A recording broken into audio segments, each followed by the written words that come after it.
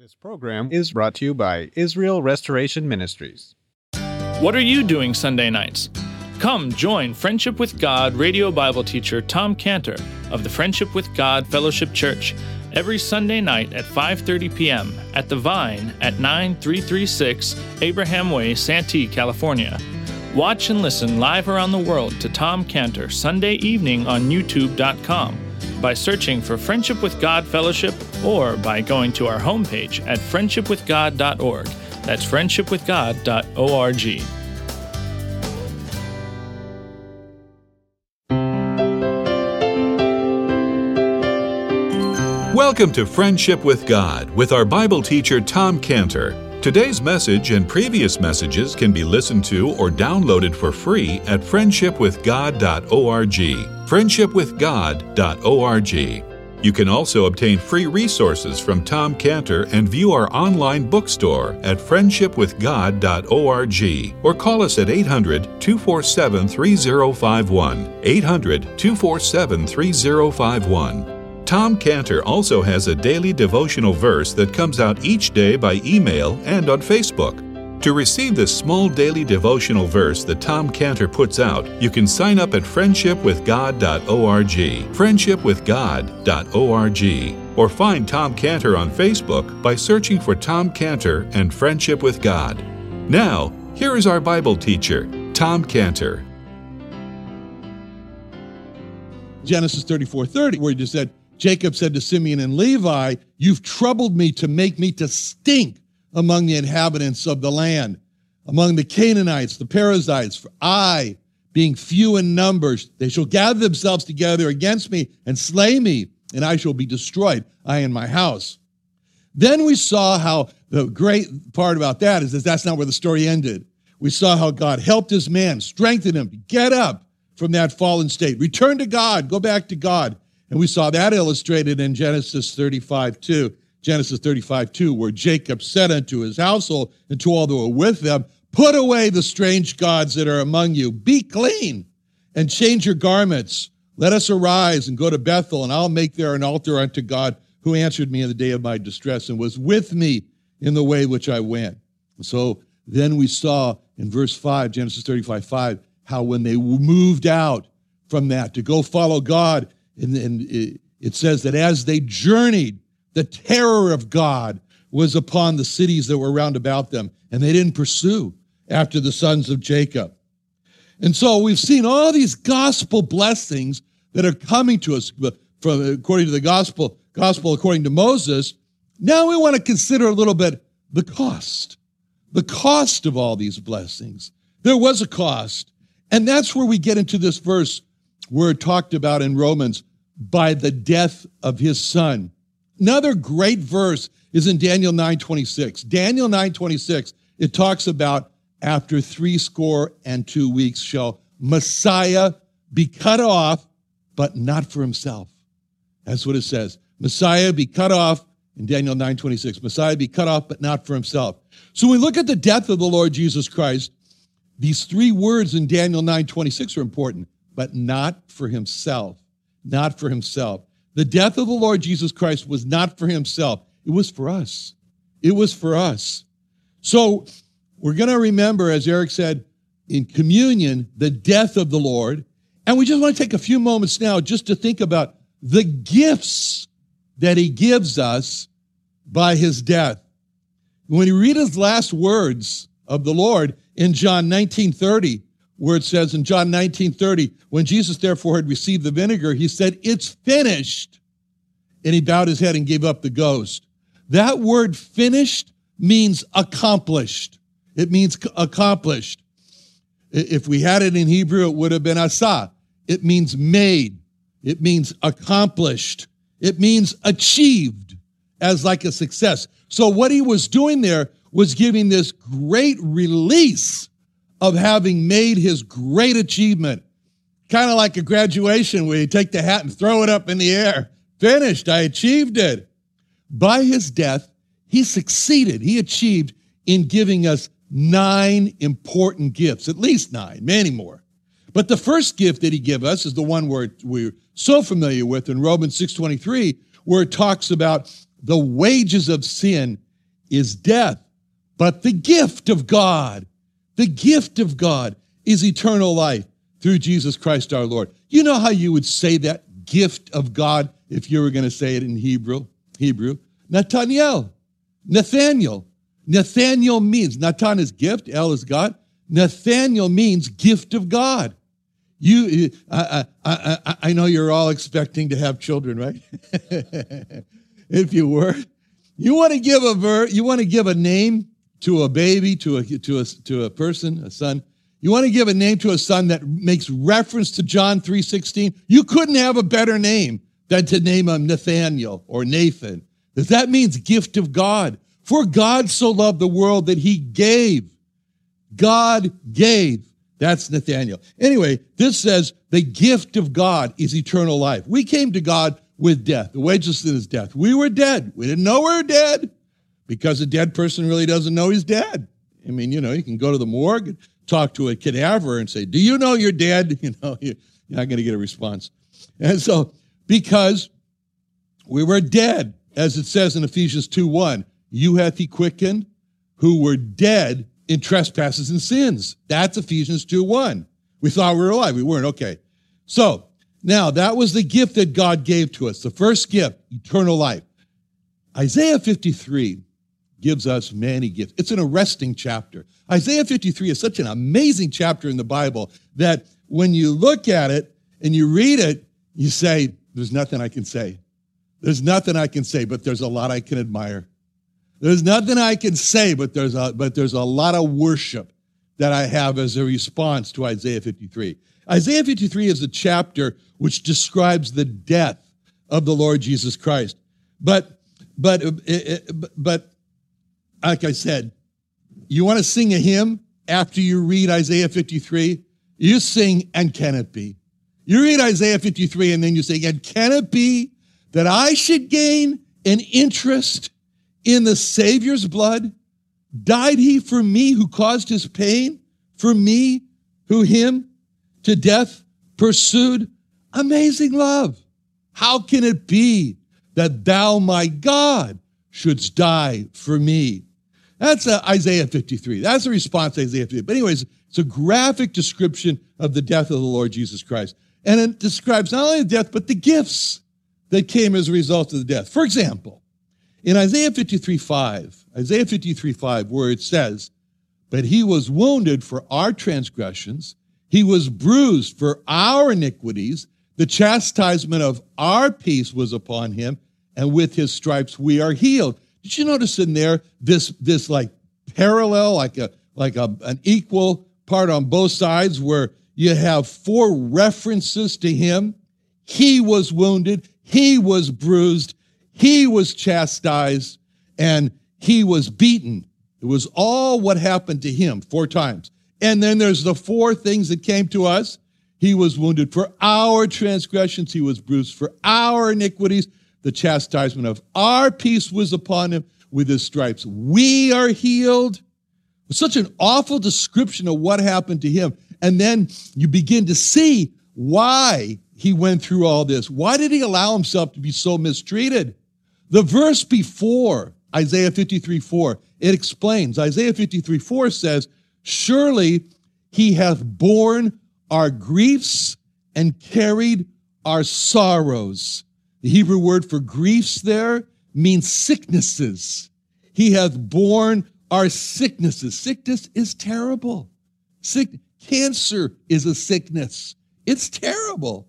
We recently interviewed a potential medical director who is a pathologist, and we asked him the question was asked to him, what was the hardest thing that you had to do as a doctor so far in your profession? It's gone to Regis Universities in Boston and here. And when the question was asked to him, what's the hardest thing you had to do as a doctor? He teared up. He teared up and he said, the hardest thing for me was to work 3 days on specimens, different specimens from the same patient, trying to get a diagnosis for his sickness, and then to be told to stop working on those specimens because the patient just died. That was the hardest thing. Sickness is terrible because the ultimate goal or the direction of sickness is death. And sometimes there's nothing that can be done to stop a sickness where a man is completely helpless in the face of sickness. That's what makes one evening in the life of the Lord Jesus Christ so significant. And that evening was in Matthew 8, verse 16. Matthew 8, verse 16. This was one evening. This is one evening. What an evening this was when it says, when the even was come, they brought unto him many that were possessed with devils, and he cast out the spirits with his word, and healed all that were sick, that it might be fulfilled, which is spoken by Isaiah the prophet, saying, himself took our infirmities and bare our sicknesses. This was the evening when the physically sick, the mentally tormented were brought by family and friends to the Lord Jesus Christ for help. And this was a wonderful evening because this is an evening when he healed all those sicknesses. And at the end of that evening, when they were all healed, then the describing verse of what happened was given. This, that it might be fulfilled, which was spoken by Isaiah the prophet, saying, himself took our infirmities and bare our sicknesses. That was an evening of curing sicknesses, and it was a fulfillment of him bearing our sicknesses. Isaiah 53 describes the death of the Lord Jesus Christ. Isaiah 53:4 describes him bearing or taking our sicknesses on him, which shows us that by his death, he gave us the gift of the cure of our sicknesses. And we're going to receive that gift. It's coming. It's coming. In Revelation 21:4 is where we can see that we get that gift of the cure of our sicknesses. That's the day of the healing. Revelation 21:4, when it says, God shall wipe away all tears from their eyes, and there shall be no more death, neither sorrow nor crying, neither shall there be any more pain. Former things are passed away. By his death, he gave us this second gift of the cure of our sicknesses. Now, it said there in Revelation 21:4, it said there in Revelation 21:4 that there would be no more sorrow. Sorrow. Sorrow's a pretty rough thing to have. Sorrow. If there's one word that describes the Lord Jesus Christ as he approached his death, and especially when he got to that Garden of Gethsemane from which he was arrested, it's the word sorrow. A sorrow. In Matthew 26:37 describes him coming to that Garden of Gethsemane, coming to that place from which he'd be arrested. In Matthew 26:37 it says, he took with him Peter and the two sons of Zebedee, and began to be sorrowful and very heavy. Then he saith unto them, my soul is exceeding sorrowful, even unto death. And then he turned to his father, and he said, oh, my father, if it be possible, let this cup pass from me. Nevertheless, not as I will, but as thou wilt. Again, we go back and we think about Daniel 9:26. Daniel 9:26, not for himself. Those sorrows that he felt were not his sorrows.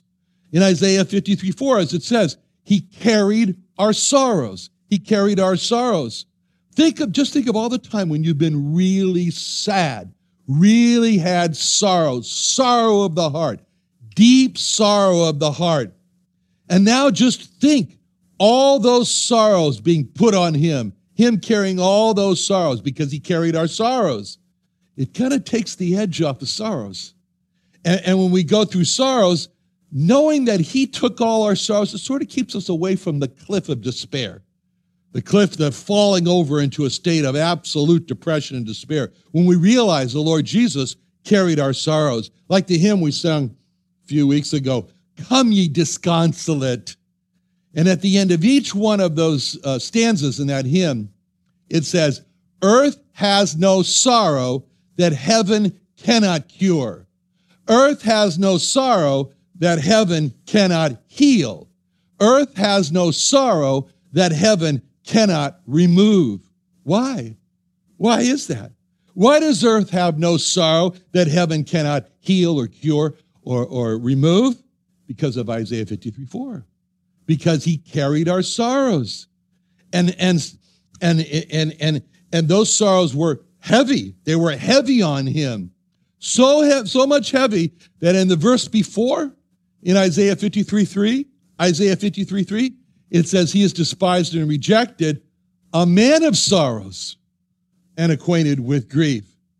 You know, we read that. It's so easy to kind of read over it. He was despised, rejected, a man of sorrows, acquainted with grief. We hid as our faces from him. We kind of like, it's easy to gloss over it. So the hymn writer has to take us and say, wait a minute, stop, dead in your tracks right here. I want you to think about that title. And he writes a hymn, Man of Sorrows. What a name for the Son of God who came. Now, he gets to the Garden of Gethsemane. He tells Peter and John that he's so full of sorrows that he could die. And what he accomplished by bearing our sorrows was the cure for our sorrows. By his death, he accomplished the cure of our sorrows. And then what we need when we're full of sorrow, we need comfort. We need comfort. And so he said in John 16:7, nevertheless, I tell you the truth, it's expedient for you that I go away, and that would be through death. For if I go not away, the Comforter will not come unto you. But if I depart, I will send him unto you. When he died, he rose again, and then he sent the Comforter, who is the Holy Ghost, to take away our sorrows. And as Eric said, we don't have to wait 50 days for him to come, which, by the way, 50 days from Passover is when the Holy Spirit was given. You remember what happened 50 days from the first Passover? The first Passover back in Sinai, the first Passover in Egypt. Do you remember what happened? I just gave it away. Okay, because at 50 days after the Passover was the giving of the law in Sinai. That's called Shavuot. That's called Pentecost or Shavuot. And so when Peter told this group, look, this is what you need to do. You need to repent of your sins. You need to be baptized. He put it this way in Acts 2:38. Then Peter said unto them, repent and be baptized, every one of you, in the name of Jesus Christ, for the remission of sins, and you shall receive the gift of the Holy Ghost. The gift. Holy Ghost is a gift to us. By his death, he gave us the gift of the cure for our sorrows, the great Comforter, who is the Holy Ghost. Now, we got a big problem from our sins. There's an issue. And it's not just that our sins have offended God, but another problem is our sins make us dirty. They just make us filthy inside. And it's bad. And even when we try to put on our best performance to God, we try to really be righteous and say, well, what do you think about that, God? Then he says to us the words of Isaiah 64:6. Isaiah 64:6, or we say, but we are all as an unclean thing, and all of our righteousnesses are as filthy rags. All of our best performance are as filthy rags. That's very depressing. That's a very depressing statement, that even when we think we're being our best, our righteous, God says it's filthy, it's terrible. But it shows the depth of our problem, the depth of the dilemma, the uncleanness from our sins. That's a real problem. We can't get clean. We can't clean ourselves. We're helpless to clean ourselves. We can't do it. Then the Lord Jesus Christ steps in. In Revelation 1:5, where it speaks about the Lord Jesus Christ, it says, unto him that loved us and washed us from our sins in his own blood. In his own blood. I mean, can you think of a more intimate way of cleansing from sins than in his own blood? I mean, he was building up to this, and so he wanted to illustrate this to his disciples, And so he did something which in their minds was a shock, was scandalous, and this is almost what they wanted to say, now nobody tell anybody that he did this. This is outrageous. And it was in John 13:4, where it says, he riseth from supper and laid aside his garments and took a towel and girded himself. The towel was his clothes. After he poureth water into a basin and began to wash the disciples' feet and to wipe them with the towel wherewith he was girded. I mean, they're shocked to see the Lord wrap himself in a towel and then wipe their dirty feet with the towel that he's wearing. I mean, there was like a protest. You know, your clothes are getting dirty with our feet. How much more when it's not his clothes that's cleansing them, but his own blood that's cleansing from sin. And that's the song. That's the statement, rather, of those who are in heaven in Revelation 7:14. Revelation 7:14. It says, these are they which came out of great tribulation and have washed their robes and made them white in the blood of the Lamb. Now, we've got this scene before us. It's a remarkable scene in Zechariah 13:1. Zechariah 13:1 is a scene of a fountain for sin and uncleanness. It's opened up like for the first time, like for the Jewish people. And it says that in Zechariah 13:1, in that day there shall be a fountain. That's nice. There shall be a fountain. You know, in that day there shall be a fountain. You know what we sing today? There is a fountain filled with blood.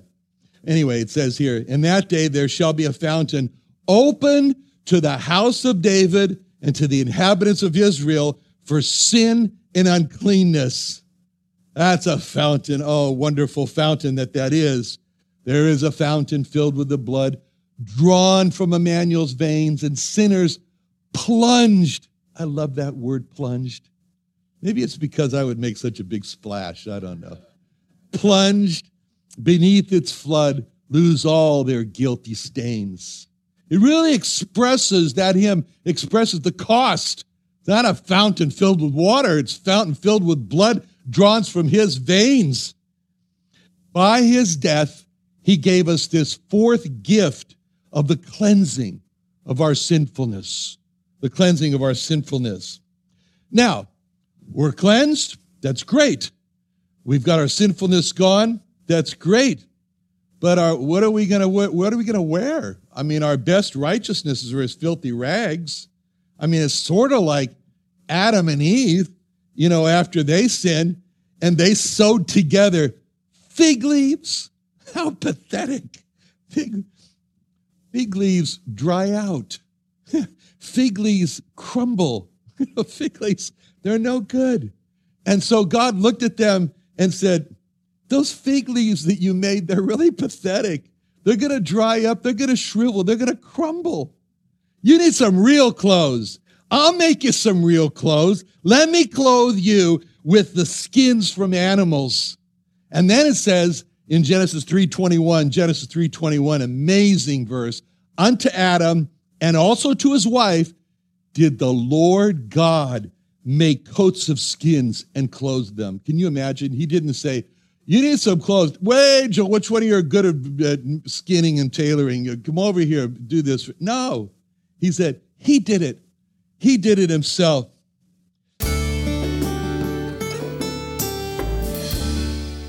Another wonderful day studying the Bible with our Bible teacher Tom Cantor here on Friendship with God. Don't forget that today's message and previous messages can be listened to and downloaded for free at friendshipwithgod.org. friendshipwithgod.org. You can also go online to find free resources from Tom Cantor and our online bookstore at friendshipwithgod.org. You can also find Tom Cantor on Facebook, and you can also go to friendshipwithgod.org and sign up for his daily devotional. Tom Cantor is also the founder of Israel Restoration Ministries. You can visit that website at israelrestorationministries.org. You can write to Tom Cantor at P.O. Box 711330, P.O. Box 711330, Santee, California. Santee, California 92071. Or email Tom Cantor at tomcantor@friendshipwithgod.org, Tom Cantor at friendshipwithgod.org. Or for more information about Tom Cantor and Friendship with God and Israel Restoration Ministries, call us at 800-247-3051. What are you doing Sunday nights?